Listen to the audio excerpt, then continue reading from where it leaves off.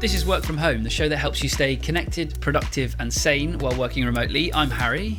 And I'm Alex. And today we're checking in on some challenges we set ourselves some time ago. We haven't got back round to talking about these for ages, Alex. Remind us, what were we doing? Well, many moons ago, or one, I think it may have been a month or so ago, we were taking part in something called the Conqueror Challenge, which was where the pair of us were walking, cycling, doing whatever, and trying to walk the distance of Hadrian's Wall here in the UK, which I'm sure everybody knows about Hadrian's Wall, but it's 90 miles, if I remember 90 miles correctly. from end to end. Yeah, I've probably walked about 20 miles of the real thing. I did the last bit from the west side, so I know a bit about it, a bit of the route. But yeah, it's essentially just almost like a fitness tracker app that like measures the distance that you're walking, but instead of just sort of tracking the number of miles and your pace and all that kind of stuff, it's measuring the distance that you're traveling and then relating that to the distance of Hadrian's Wall. And so you can sort of virtually walk the distance of Hadrian's Wall and do that as a team. So obviously you and I contributed to the same 90 miles between us. Yeah, and 90 miles seemed very achievable at the start. It seemed as though it was almost laughably achievable. We'll get Exactly. it done, no problem. But turns out we were right down to the last day.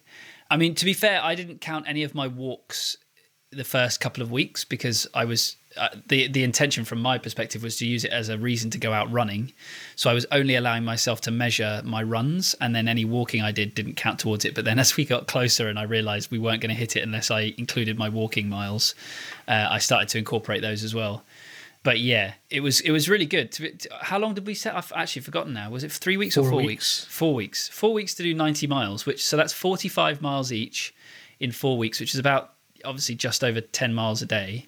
A week, not 10 miles a day, 10 miles a week.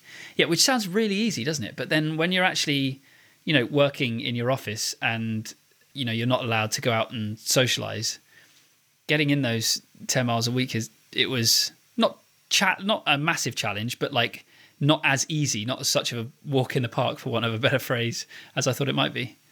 I think it may have almost been too easy. We didn't take it seriously enough at the start. Yeah, if it had been like right. 150 miles, we would have thought, oh my God, we better I start would have running counted marathons. every bit of activity Exactly. that I did, and I would have done more initially, but we just backloaded it towards the end, because in the end I was counting time that I was doing indoors on a stationary bike. Yeah, which okay. you can do, it's well within the rules, but not necessarily the rules we set ourselves at the start. Yeah, that's true. Yeah. Well, I mean, the same for me. So I was only going to count my runs, and then I started counting my walks as well, because I do a fair bit of walking. And, when you've got a 10-kilo toddler strapped to your back, I feel like that counts as exercise, right? So yeah, but it was good. I really found it kind of motivating to get out and exercise, and it was satisfying. And we've got these very impressive medals that you get as a result of doing this thing.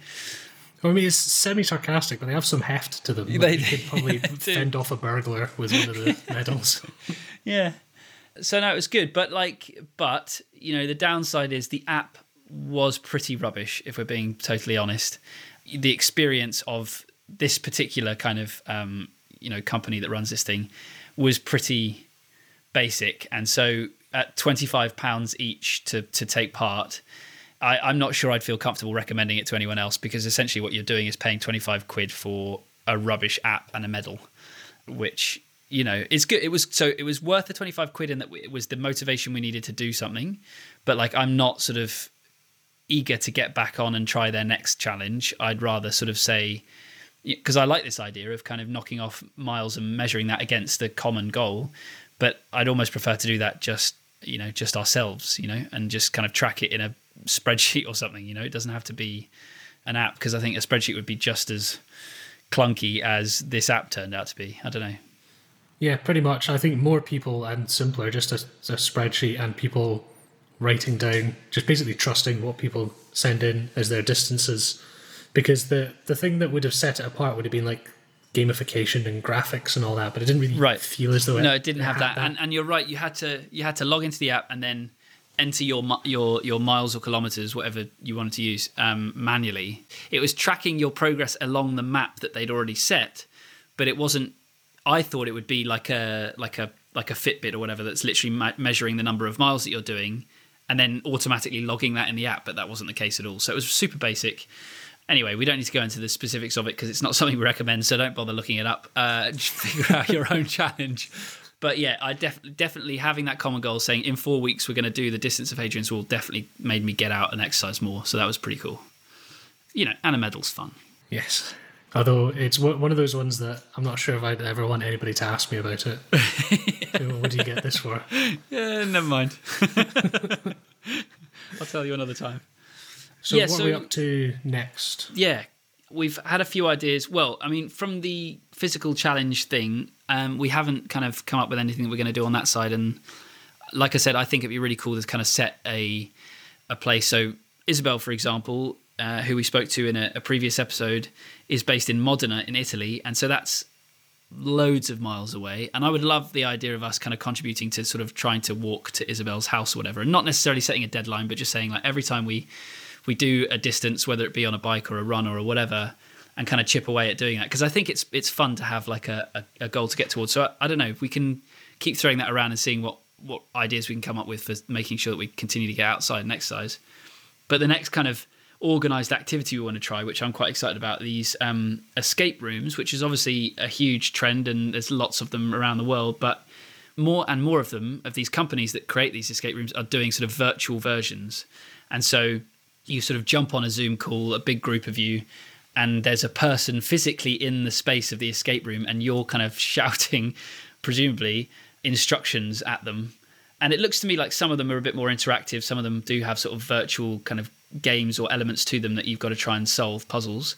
But yeah, that's, as I understand it, the sort of basic premise of the thing. It's basically you've got a person who is your substitute in the room and you're kind of all hurling, presumably like 6 of you all at once, just shouting instructions and or abuse.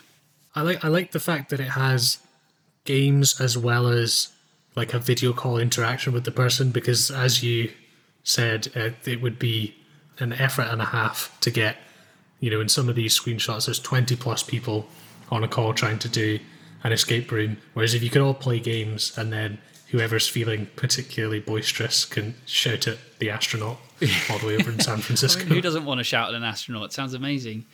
Yeah, so there's a couple of different options we found. There's one company called breakoutgames.com, and they've got an online escape room, which I believe is called, there's a few different games. They've got like kidnapping, museum, heist, hostage, mystery mansion. So there's a few different kind of options there, so we're going to look into. And those ones cost $99 a go. I don't know if they have a limit for the number of players, so we'll find that out, but that's the one we're going to check out. And then also there's another one that looks really cool that Daniel on our team found called Moonshot, which is by a company called Reason. So you can find that at tryreason.com. And yeah, the game is called Moonshot, and this is the one you were kind of referring to. There's an astronaut with his gear on in this, I don't know, launch facility or something, and your job is to presumably get him to launch, or I don't know. I haven't looked at all of you.